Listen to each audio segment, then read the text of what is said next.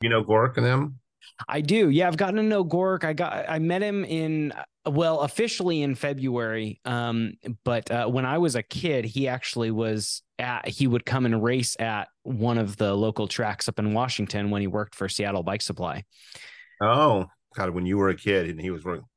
So I Uh, remember Craig when he was the starter at our local races around the Sacramento area really? at the UBR races. Yeah, he was a starter. And when him and his brother weren't racing side hacks, he'd be the local starter for the tracks. Oh, that's really cool. Yeah, Yeah, it's 80, 81, 82. So, he used to bring Redline side hacks, as I would say it was probably a form of marketing, as much as it was fun. But he would bring those up to our local of course, tracks. for him, it was probably first fun, then marketing. That makes He's sense. a diehard side hacker from way back.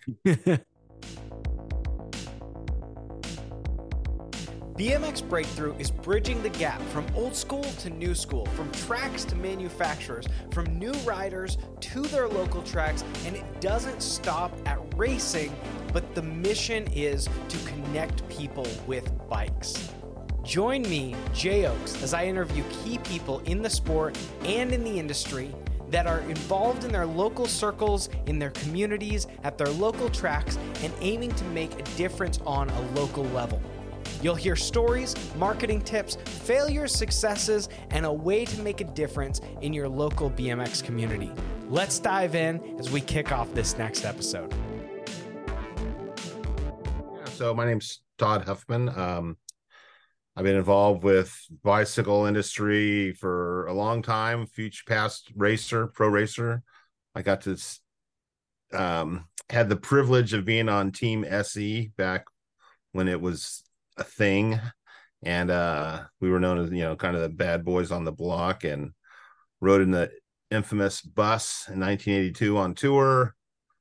And yeah, I left. I was working for them as a sales rep, and then I quit there, and me and Bob Morales started more distributing, which also ended up creating the Auburn brand that GT made for us, and did that for a few years, and then went to work for GT for 10 years as their marketing director. And that was really fun time because it was in the heyday of the mountain bike development, and the BMX teams were just blowing up. We were called the firm, and for good reason, because we had four different teams and they were all winning, and just the development of the bikes and the products and everything was really cool. And then after that, attempted to be in the event business, put on a couple of these events called inverts, which were kind of like a precursor to the X Games, and they weren't successful. They were kind of innovative, but and at the same time was starting up a video production company. So that's kind of taken up the bulk of the last 20 years. And then a few years ago I stumbled across the idea with Johnny Valdez on getting some people together to create kind of a NorCal BMX reunion, and maybe a party or a weekend or something that turned into what we now know as the Frogtown Classic BMX Days. So, and for that, the rest is history, right? So, That's and we're working awesome. on year 4, so September 6th through the 8th, Perfect. 2024, Frogtown 4 happens. So, And I cannot advocate enough for that event. Man, I have been. I will say that it has changed my life, which sounds incredibly cliche to say, but I mean, Todd, you and I have spent a bit of time together now. Wasn't able to be at the first one, but being at the last two Frogtown events has just been so much fun, and it has ignited a whole new level of desire and excitement for the sport of BMX in my life. So, well, and I think in other, you're not alone. We have, been saying that, the last couple of years, like, we're creating new old BMXers, right? Guys that haven't been on a bike or in 30 or 40 years, come to Frogtown, either the first one, the second one, or this year. And they're now going back to their local tracks and riding every week and training and starting teams and dragging their kids and grandkids to the races, and they're riding. And Robert Taylor, who rides for Race Incorporated, Race Inc., just won the grants, right? And as of before September of last year, he hadn't been on a bike in 40 years. And Yeah. after Frogtown, he started riding and going to nationals, and had a big old honking trophy taller than him, like he was when he was a kid, holding in his hands with his gold Race Inc. there, from Tulsa. So it's really cool to see, and you're not alone. That people, I think, forgot how big a part of life those 20-inch bikes with knobby tires were back in the day, and getting to feel like they're 15 again. So Absolutely. so Well, so to that, one of my questions for you would be, what do you see as the value of the old school BMXers? So whether they're old school BMXers that were still involved, or are involved as a result of some sort of spark, whether it be Frogtown or Dirty Fest or any one of the old school events, something is reignited in them. What is the value that you see of those people being involved in the sport? well, they can buy a new USA BMX membership just like a 12-year-old can, or a 12-year-old's parents can, right? And so, however many handful or several handfuls or 100 handfuls of riders that are buying memberships is good for whether they're 6 or 60, right? So, that can do nothing but help the sport. It adds, collectively a few motos to the local racetrack moto count during the week, or twice a week, or whatever they're racing. Like, so it just adds to the numbers, and those people buy products, so there's new bike sales going out. You guys riding those Race Incs, are probably selling some of those Race Inc cruisers, right? To guys that need to buy a new bike because they don't have a bike. They sold their bike 40 years ago, maybe borrowed one for the Texas, BMX Classic or Dirty Fest or something, and they need a bike now, right? And so, and they can afford to spend the money, right? That's the other part. They got discretionary income, right? And so they can afford to travel, because maybe some are even retired by now, right? And their family members look up to them, their kids and their grandkids and whatever. So it's the trickle down effect is maybe even more so than with a kind of, I'll say, a modern dad, if that's a term, or modern mom, that their kid gets into BMX racing because the kid down the street does it, right? So the evangelism effect from an established person who grew up with BMX in their life, even if it was 40 years ago, is really strong and beneficial to the sport overall. Yeah, I would agree with that. I think that you have, like you said, you have discretionary funds when you are, maybe into your 40s, 50s, 60s. You have a little bit larger discretionary fund.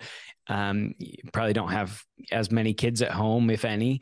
And so you have a little bit more freedom to be involved in the sport. But one of the things that has stood out to me being a part of these events, and the part of the desire of the BMX Breakthrough Project, is to continue creating that bridge from old school to new school.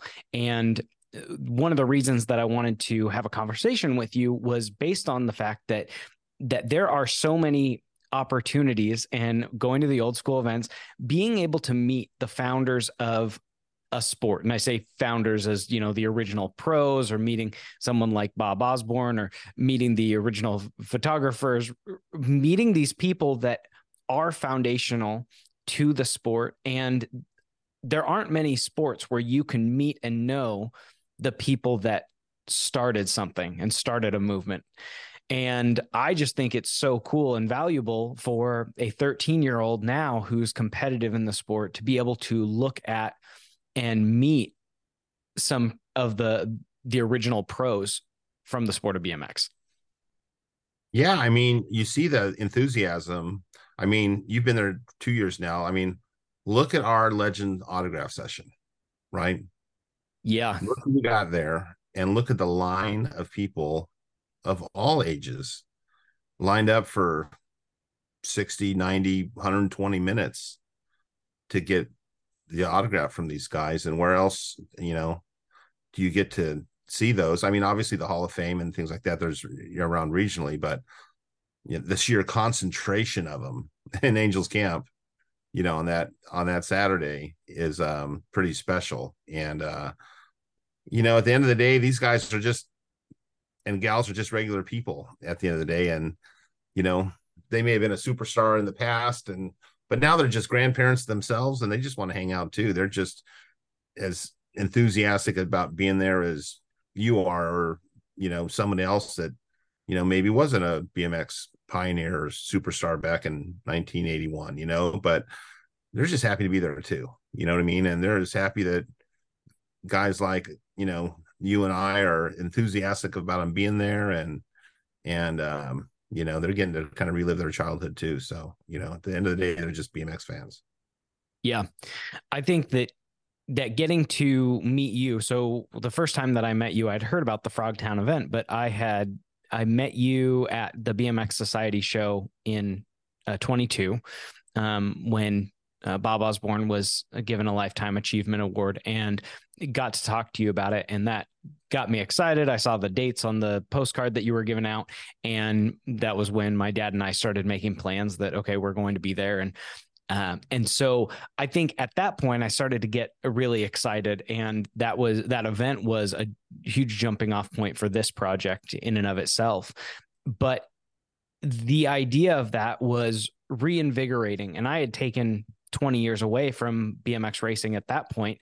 And then I started seeing, as we got back into it, I started seeing all the valuable pieces of the way that BMX contributed to my life, and what it had added to my life, and seeing that, okay, my kids can be a part of this too, and they can meet these people that were a part of starting the sport. And that was just, I think that was just really exciting to me because of the opportunity. And I love the history of the sport. And so where you come in, and you've been so valuable, as you were talking about Johnny, and you working on the Frogtown Classic BMX days. So what was your launching point, or what was the spark that ignited that flame in order to get this whole project moving forward?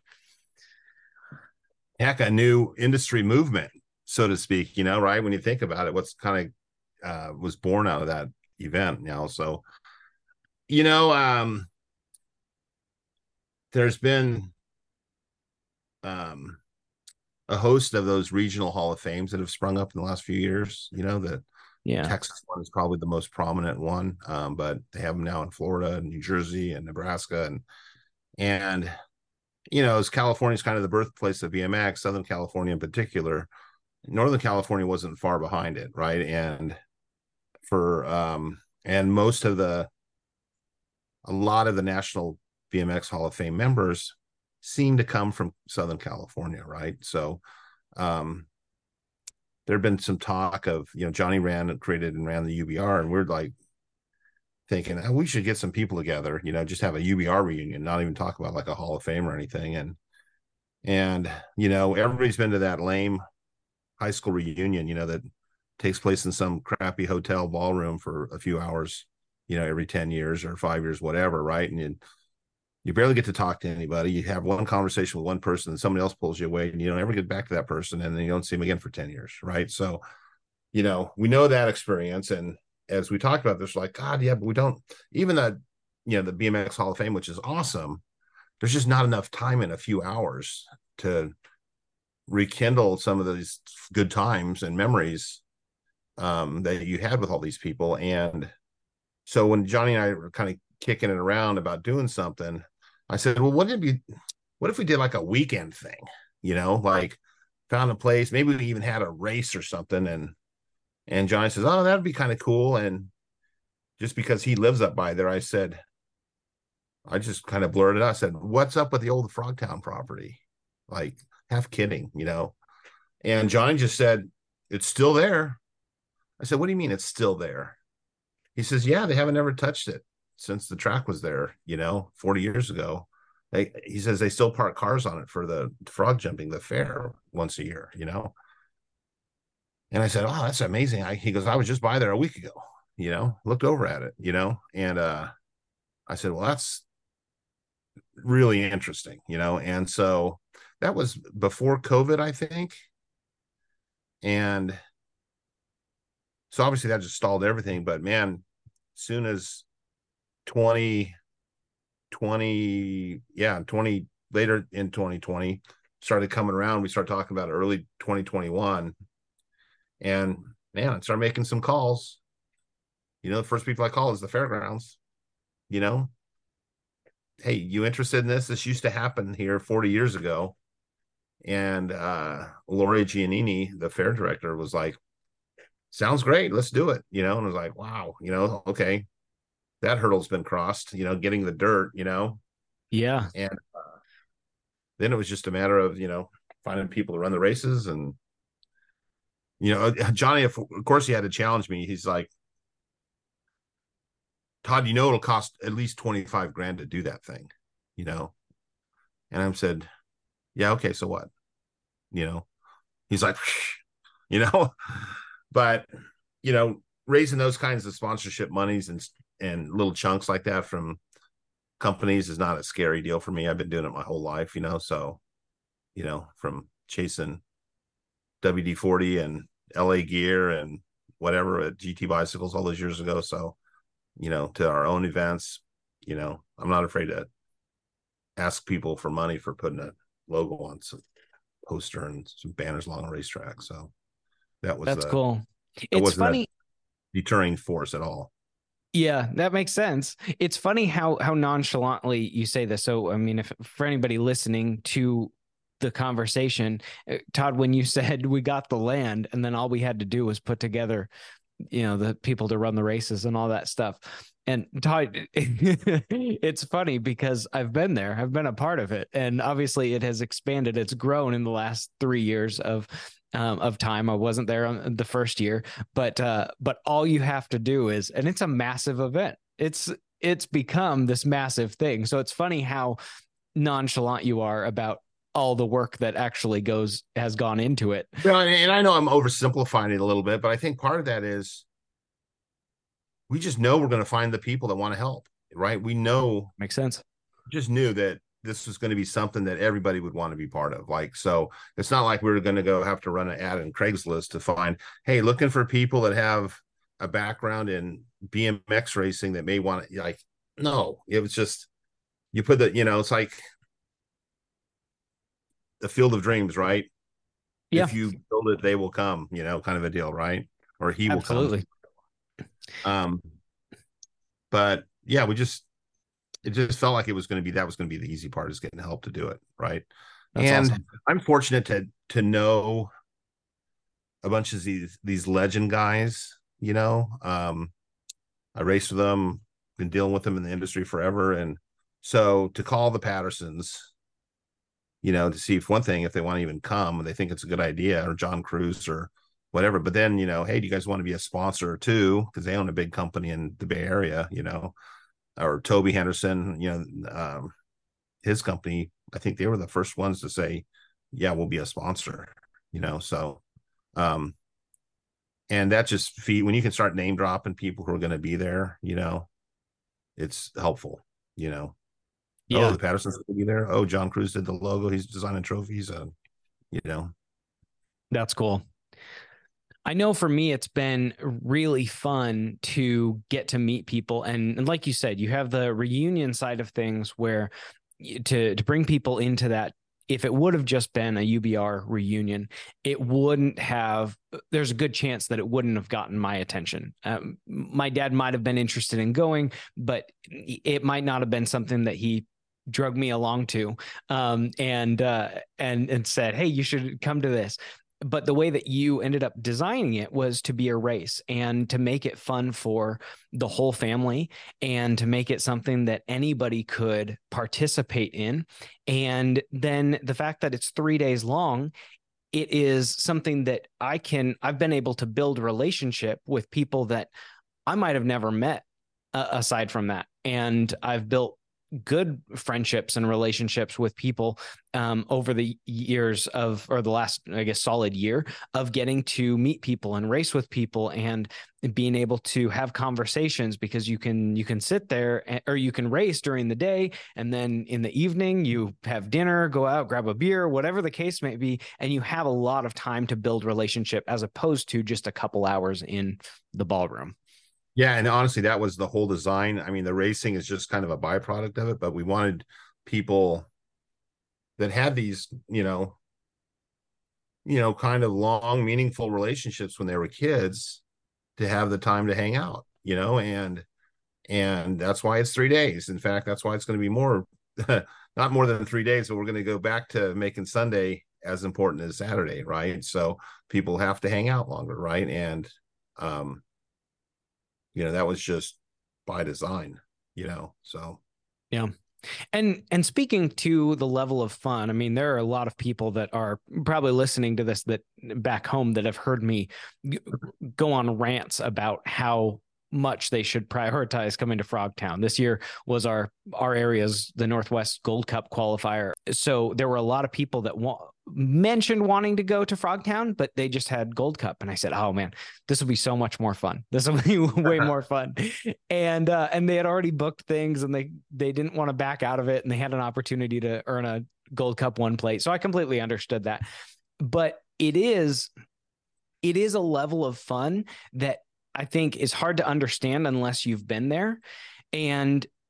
But I just want to tell you this, because I think that it's helpful for you to know, is that I talk about it as the most fun racing of the year that I get to do. I love racing on modern BMX tracks because I just enjoy the racing in and of itself.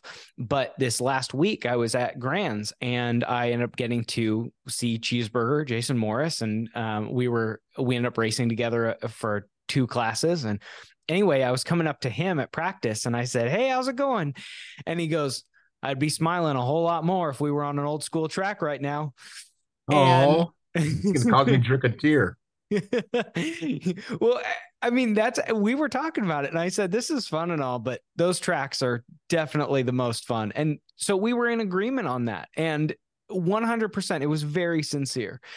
It was because there's nothing quite like that, because nobody's competing for points. There's a trophy on the line, but everybody's smiling. They're having a good time. I guess there might be some people that get overly competitive, but you're just out there to play in the dirt on 2 wheels. Yeah, when people can get, pushed off the turn by Chris Moeller, or taken out by Jason Morris, gets taken out by his own team manager or team leader, or he crashes and everybody gets up laughing, covered in dirt and dust, and not locked into soil tack or whatever. I get the most kick seeing the little kids, riding with flat pedals, knobby tires, and they're having the time of their life, and I think I talked to some kids on Sunday at Frogtown, said, hey kids, how do you, and these are little 8-year-old, 10-year-old kids. I said, how do you like the track? And they go, oh, this is the best track. It's really fun. I'm like, okay, my job is complete. Pack it up, go home, Yeah. So, well, because there's a different art involved to modern racing. There's a lot of, it's very fast, but you have smooth tracks, and there's a variable that you have on the old school tracks that don't factor into modern racing, which is, having potholes, having blown out corners, having flat corners, all the dust. Rocks that all of a sudden miraculously appear out of the ground and all of a sudden get rolled into your way or something. They do. And it makes it fun. And my kids love Frogtown. They haven't been yet. This is the funny part. They haven't been yet, but they have Frogtown jerseys because my grandpa brought them back. Or G-Pa rather, he brought back jerseys after the first year. And I've heard my son in staging telling 5-year-olds, this is my Frogtown jersey. And he absolutely loves the idea.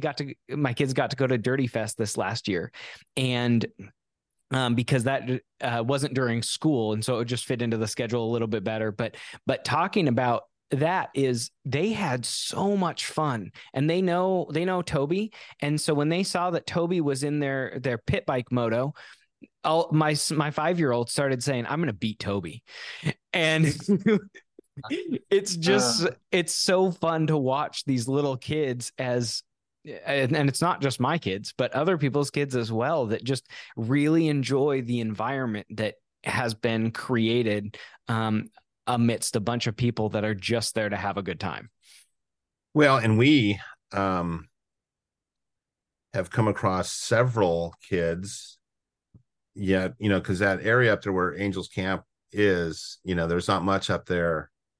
The closest track is 90 minutes away or almost 2 hours, so they don't have that kind of activity going on up there. And Frogtown was a lot of, not a lot, but a handful of kids' first BMX race. Right. Wow. Because they had an older brother or a friend or whatever. It was just because they heard about it and then they told mom and dad, hey, I want to do this. And they show up with a completely stock, too big, overloaded with reflectors and chain guards bike, and they race. Or the parents heard about it and said, hey, do you want to do this? This looks like fun. And they show up with a helmet and whatever, and guess what? They're BMX racers now, right? And Absolutely. They're going to find their way 90 minutes down the hill to Manteca or somewhere else, to start racing, Roseville, Oak Creek. And they'll become BMX racers, because of a positive experience at Frogtown, Yeah. Yeah. Because all of a sudden they've been able to see it. And I know the conversations that I've had are there are different BMX t-shirts that I have as a result of going to Frogtown, and they start these conversations of, like the second year Frogtown shirt, it was tan with I can't remember who was on the front or who was on the front of it. Jimmy Dean. Yeah. Okay. And so that shirt in and of itself, it started a conversation where people would say, hey, I used to read a magazine that looked like that. And so we've had conversations around that. Or I talked to people about went to this old school BMX race, and do you have history in the sport? And they'll talk about when they were a kid and they used to ride a bike. And they said, I think the guys that I used to watch ride, I like Bob Harrow. And I said, oh, he was there. Oh, he was there. And so it's really neat, because then all of a sudden there's a conversation that leads to, wow, I haven't been on my bike in a lot of years. I bet my kid might like that. Is there a track around here? Yeah. See? And it's conversation starter. That's ground zero for a renewed BMX racer. Yeah. Hey, did you Jay, did you see any Frogtown jerseys at Oklahoma? I don't think I saw any Frogtown jerseys. Okay. I'm not surprised. No. It would just be really cool if you did. It would. Yeah. Unfortunately, now I'm wishing that I could say that I had, but no, I didn't see any there. I saw one recently. Where was I?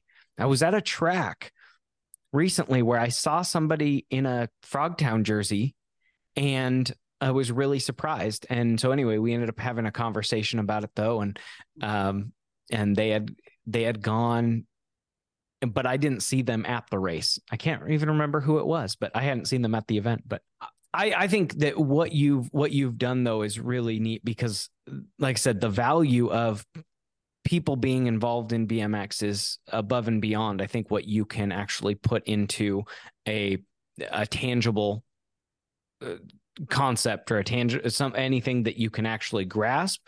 And I think there's so much value to it. And then the memories that can be made from it. And then the level of being able to be on your bike, being able to race, whether you're competitive or not, it doesn't matter if you're winning. There are a lot of people that will go out there literally just to ride the track.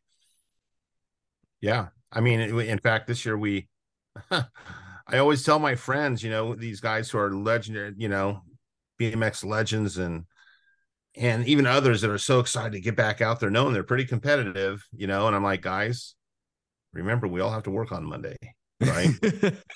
And as we know, we've had, good thing we have a hospital as a sponsor at Frogtown, right? Because we definitely use them, right? And that's why we created that, for the glory only class, right? No Yeah. awards, no points, no scorekeeping. You just get to roll off the gate 3 times with your buddies, and know that all these people are cheering you on the sides. That's what you're riding for. So Yeah. Or the class that you created this last year, that was it was not bike specific, but it was just was it just age category? yeah, the age opens, but well, because the whole idea, because obviously way back when, between 1975 and I don't know 83 to 85, man, the technology evolution was really steep, right? So the first idea was, hey, let's have these era correct classes, because no one's really racing as an intermediate or an expert. So the whole skill level categorization doesn't really matter, right? It's all about the bikes, right? Um, and that was all cool, but we found that, some people had bikes like from 1977, but like their buddy has a bike from like 83, right? Or a cruiser, right? And they want to ride the era correct class, but they also just want to race against their buddy, right? They want to line up with their friend. And so then we created these age group opens. That's kind of, hey, you can ride whatever, 20-inch, 26-inch, older, newer. Yeah. And it's been really popular, you know. Not as popular. I think the retro cruiser class is still the most popular. I would agree with Big that. pop cruiser class. Yeah, that Toby and Stu and all those guys ride. Yeah. Yeah, I That's our think there are a lot number of one guys, class. and this last year you divided it because I think there were a lot of people coming out just because they wanted to be able to say that they had beat one of the old school pros. Yeah, we would have if we would have left it combined, it would have been we would have had like 16ths, semis or something, so we ended up breaking it up into I think 4 or 5 age groups. So Yeah. Yeah, it's fun. It's fun to watch. I will say that one thing that I learned this last year, and I'm conflicted about it, is because I ended up racing 3 classes on Saturday, and I ended up racing so much that I didn't actually get to watch a whole lot of racing because I was always climbing back up the hill. And so that's one of the balances that is tough to figure out because I enjoy the racing side. Then after Frogtown, Chris Moeller had talked about on Instagram how he enjoyed just racing one class this year as opposed to year 2 where he raced like I don't know 8 different classes. oh yeah, And he I said think he actually got to five, four, watch. 5. He had his wife and kids pushing his bikes up to the starting line so he could get up in time. It was a family effort for the Muller family. So Yeah. well, and you know, I don't know. Seems like better now than ever to start eking information out. I think we're gonna for this year, 2024, next year, still 2023. We're gonna kind of move to a 2 moto system, total points. Okay. Get rid of the third moto. We forget everybody's in their 40s, 50s, and 60s. They don't need the third moto, but they need to you need to qualify the same amount of people to the semi or the main for sure. But we get 33% of our time back by only having 2, which means more hangout visit time, slows everything down a little bit. And more than likely, we're going to put the semis and mains back to Sunday. Okay. So we're going to force people to stay one more night.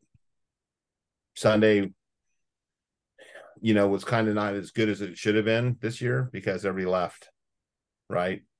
And, we still have new people coming to race the modern classes, and they hear about this great vintage and all the stars of the sports are there and these sponsors, and well, no one's there, and we Yeah. charge people to park, and so we just need to make Sunday more interesting again. And we also have promised, we've always talked to the community leaders that, hey, we're there to help the economy of the town too, right? So, by making everybody stay one more night, that's just more breakfasts and dinners being bought at local restaurants and hotels and whatever, so the goal is to still get done early enough on Sunday that people can still get on the road, to get home to LA or San Diego or Washington or whatever, Yeah. reasonable time. So Well, I think unfortunately there's something that's lost if it's just a one day event. And I felt that this last year. And so to advocate on your behalf is being able to be at that event and staying the evening. You can go out to get dinner or go out and hang out with friends on that Saturday night and Sunday when there were, because people left for Sunday, they would say, oh, I'm going to head out late Saturday, or I'm going to head out first thing Sunday. And so you just wouldn't see them. And I feel like it lost a little bit. I really enjoyed the 2-day type of system that we had used, just because it required you to come back, and it extended the whole idea. It felt like it was a full weekend of being able to ride and being able to hang out and being able to have conversations with people. And so I think that that's fantastic. Well, keep cheerleading it, because it feels like that's the way it's going to happen. And hey, we're going to give people plenty of time Saturday. Hopefully we get done early. People can go home, go back to the hotels, take a nap, get ready to go to our party Saturday night if we do that thing again. Heck, you just got to rest up to head out for the Dirty Fest deal down at my bar, downtown Angels Camp, right? You need to rest up for that thing, those nights. Yeah. Because you gotta see if you're ready to hang out with Mike Miranda and keep the same kind of hours that dude can keep. Oh yeah, and his posse. Right? Yeah. Oh man, him and Eric and JV, they were down at my bar, and I may have quit. I definitely quit before them. I decided I was going to go get some sleep.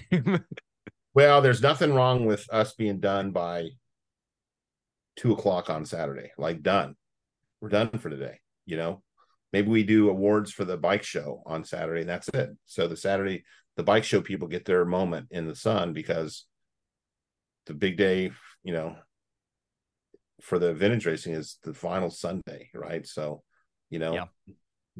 Anyhow, those are some plans, things that are kind of happening. So yeah, I think it's fantastic. So having new riders come in to Frogtown, and you've been able to see this a few years now, and I think for the last couple of years there's a pretty big few motos full of kids on striders, full of younger kids.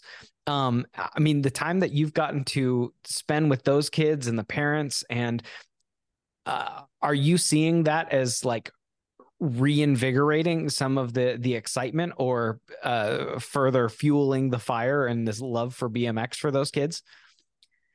Yeah, I mean, it has to. I mean, a lot of those kids are there because all of a sudden I like to use the, term Walter Isaacson used in the book about Steve Jobs, right? And something I'm paraphrasing, but he basically said, Steve Jobs created products that people didn't know they needed yet. Right? Yeah. Like the iPod or iPhone or iMac, whatever. Like he, and so we kind of feel like we created something that people didn't realize they needed in their lives. Right.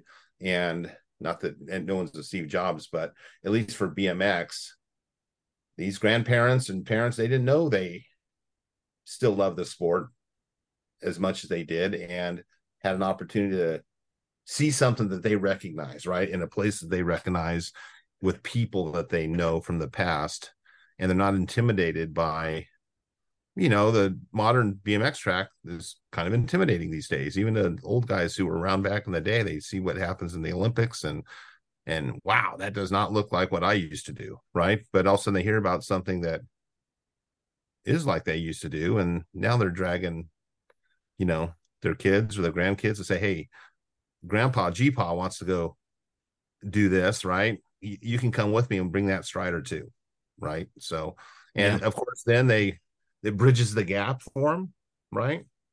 of interest level. And pretty soon, frog only happens once a year, right? I'm not going to do it every week and whatever. We can't. So, but now they got it, they were infected with it, right?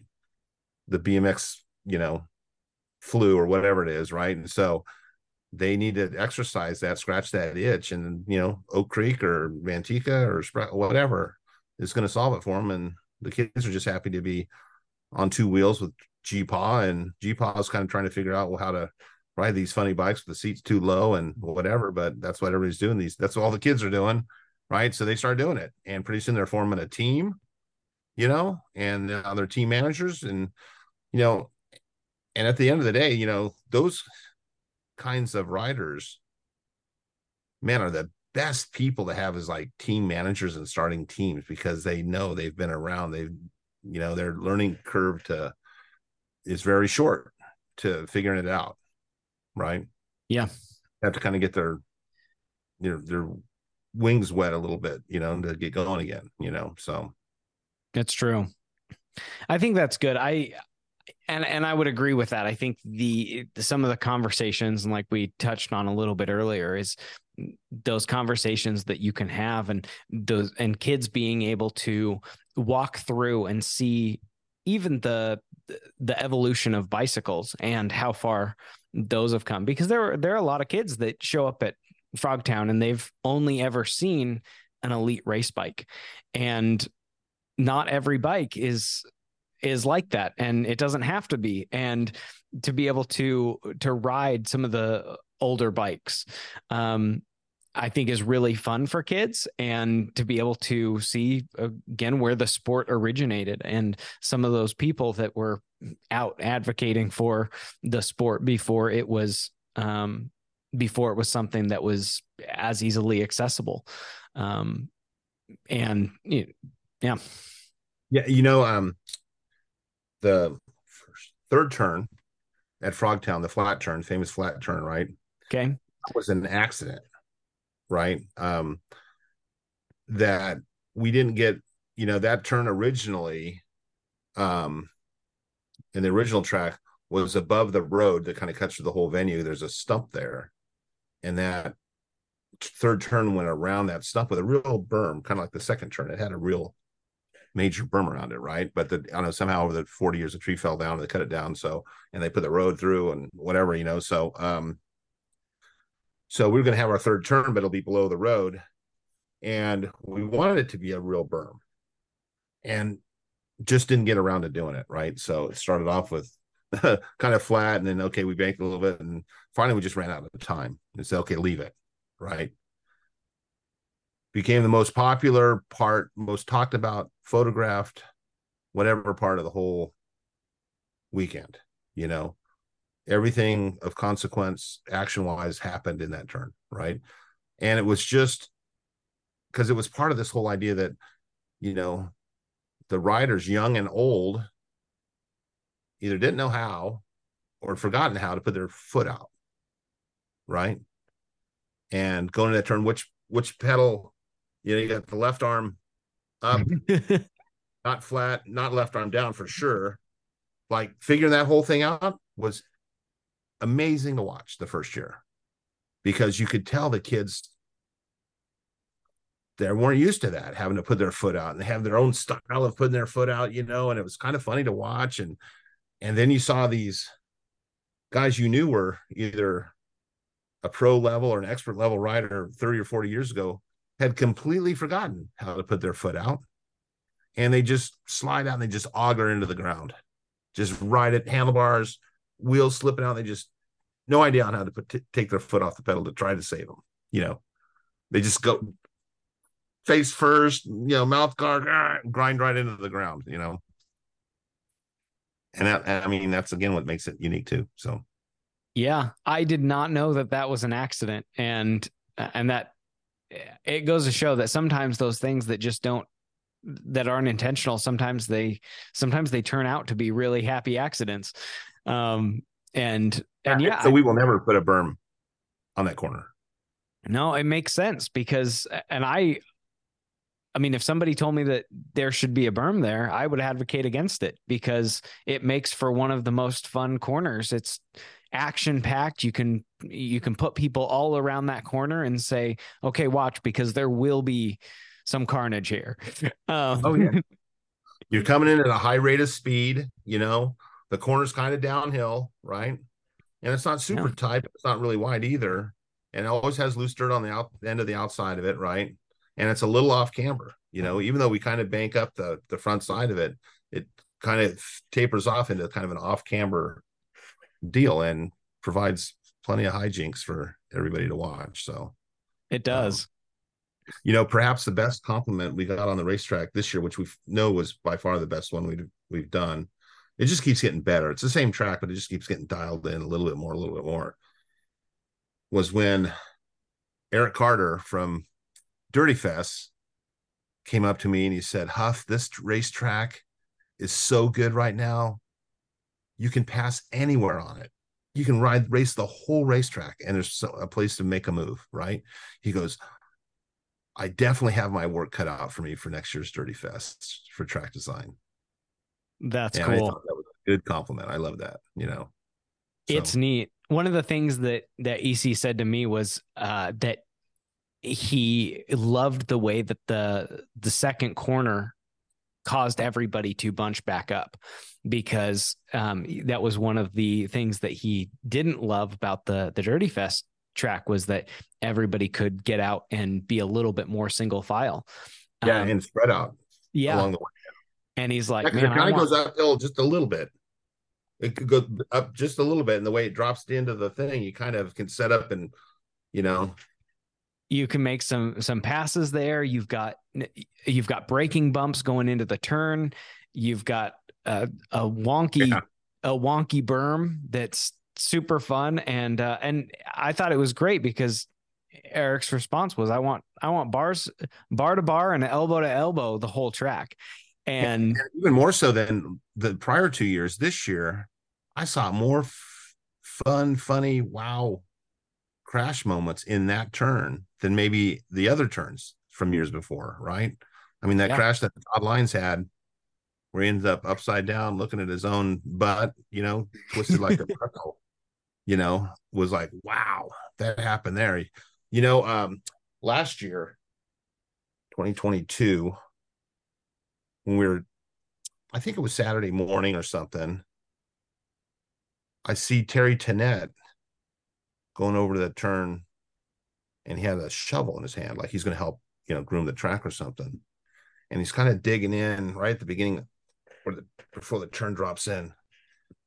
And I saw what was going on. I go, Terry, what are you doing? He says, oh man, I'm trying to pull this rock out of here. Right. Okay. I said, Terry, don't touch it. That rock has been there for 40 years. It's across that rock. That's what we're here for, is to ride across that rock, And he goes, okay, I get it. He put the shovel down and walked away, So that's cool. I have a great photo of me from 1980 or 81 going into that turn, about where that rock is. And it's me and Ben Troya going into that turn together. Oh, that's cool. So that's really neat. Yeah. The stories that come up. And I mean, when you can get people into a space where all of a sudden there are all these reminiscent stories of, the good old days, whatever that may look like, it's so fun to be around those stories. And although I wasn't there, I didn't get to ride Frogtown with you, there's so much of me that can appreciate the stories and the memories that you made and the experiences that you had. And the only way that people are able to pass on those stories and pass on that legacy is if they're able to share those stories and have people that connect with it and hear from it and understand it and get it. Yeah. I would, based on this conversation and whatever your listeners or viewers, highly recommend going to the Frogtown website. And I think it's on the About Us or history part. You got to kind of click around the website, but there's some home movies that were taken at Frogtown 1977. fun viewing, because you see some of these guys that are in there, Brent Patterson and John Cruz and Frank Post, guys who come to Frogtown today or are sponsors of the event today are on the track racing, That's and cool. it's the same track, that second wonky berm you were talking about. That's the original berm. We didn't build that. It's been there for 40 years. Wow. We just uncovered it. And That when we is first walked super out cool. there, we walked out there in the spring or whatever, early summer of 2021. It was all covered with weeds and the whole field covered with, and we walked out there and we went, oh my God, this berm is still here, and it eroded some, over the years, but heck, all we did is scrape it, and that's what we call the dinosaur berm. Okay.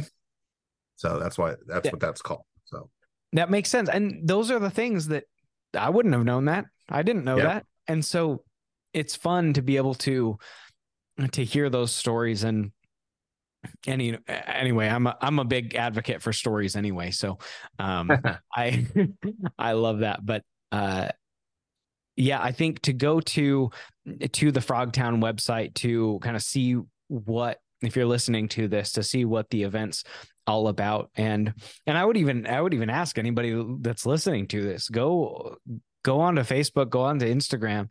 And if you've got stories and memories from Frogtown, talk about those, tag the event, tag those pages, and share those things, because I think that it's just so fun to get everybody collected in one place. It puts everybody on a level playing field. It's really easy to walk into environments.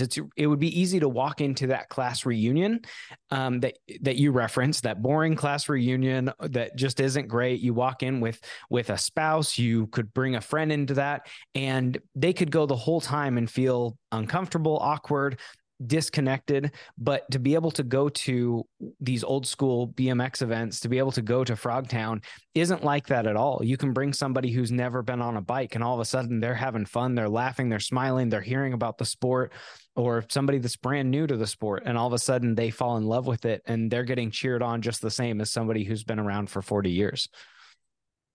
Yeah, no, for sure. I mean, it is the universal sport of fun, right? And that's why we like doing it.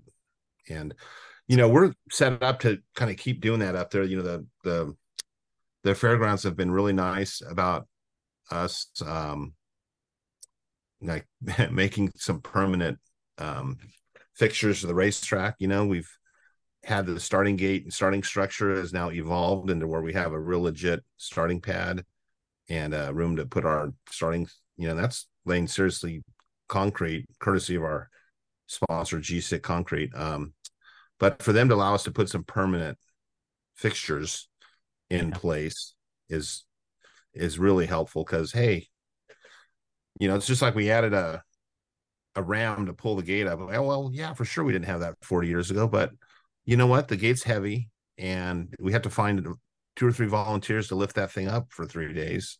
And it's kind of dangerous in case it falls on someone, they let it go and it falls on someone's foot or something. So why not have some modern technology and pull the damn thing up, right? And so all for the authenticity deal, but I ain't stupid, so yeah you can add in some modern things, and it doesn't ruin it. And I think people can complain about anything, but ultimately the bottom line is that we get to go racing, and that's the fun part. And the hill and those turns, the old berm and the flat turn, I mean, those are the stars of the weekend, is that hill and that track. Absolutely. What I mean? For sure. I tell people that all the time. The real star is that hill, because that doesn't exist anymore. Yeah. That first straight, I was talking to somebody who said, I thought I saw a picture, that hill looked pretty big, but then I saw another picture and it didn't look that bad. And I said, oh, here, let me show you. And I pulled up a video of the starting hill, and he goes, oh, that's a huge hill. And I said, it's super cool, because you get 8 guys just sprinting towards that first berm, and you've got some serious speed. Yeah. Well, when you see this, and of course the track was made for side hack racing, right? I mean, the side hacks, and those are something that there's kind of a novelty, but man, you don't have to know crap about BMX to appreciate the fun of watching those things go, right? Whether it's as accomplished racers as the Crawford brothers or some newbies, right? That don't know where you put your head or you're supposed to put your foot out or whatever. You just know they're having a great time, and it's fun to watch for, whoever is watching, Yeah. It's a good time. I think it's a place that the entire family can hang out and have fun, which is BMX in general, but I think especially the Frogtown Classic has just been something that I just admire. I'm so thankful for what you've done, what you've put into that, and the amount of time that you've invested into just this opportunity. I know it's not just for me, but sometimes I feel like it's, for me. Hey, we were able to bond with you and your dad for a whole several days then up there by you guys jumping in and helping, which is a huge help. And that's what we appreciate you, Jay, like being one of those guys to give a task to that maybe wouldn't seem all that fun to do, but you're like, hey, I'm on it, what else you need, and just kept taking more stuff on. And as a guy whose head was about ready to explode every day, every minute of every day for a week, it's helpful to have moments like that. So I appreciate it. Good. Well, that's the goal. Is my goal is always to take as much stress away from you as I can. So I knew I wasn't going to get rid of all of it, but I knew that if I knew that I was capable of accomplishing some monotonous tasks. So, and hey, before I forget, just for those thinking of coming or been there before, and speaking of that hill and being tired and being 60 years old and trying to get back up that hill for your next moto, we're really going to consider ways to create a shuttle to get people back up to the hill that have a moto coming up really soon. So I don't know. Do you have to, is there a qualifier to be able to use the shuttle? Do you have to have been there for at least a year prior and know the No, I mean, if you don't have a moto for 50 motos, you don't need to use the shuttle. But if you're coming up in 5, that's 10, true.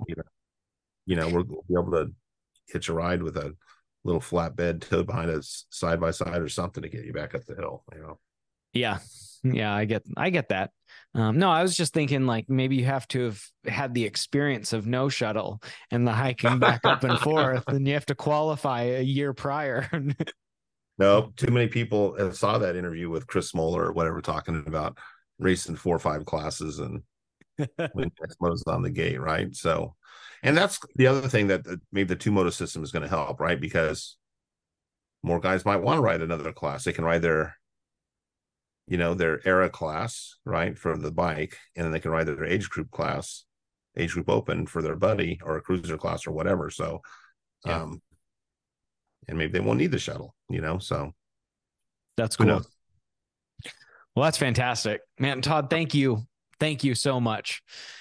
I again, thank you for what you did, and to Johnny, thank you for the effort that you guys collaborated and the way that you made this happen. I know there's so many other people that were a part of bringing this dream to reality, but thank you for just the opportunity, and thanks for taking the time to have a conversation about it. And my goal in this is that it helps to promote the event and create a further bridge between that old school and new school BMX world.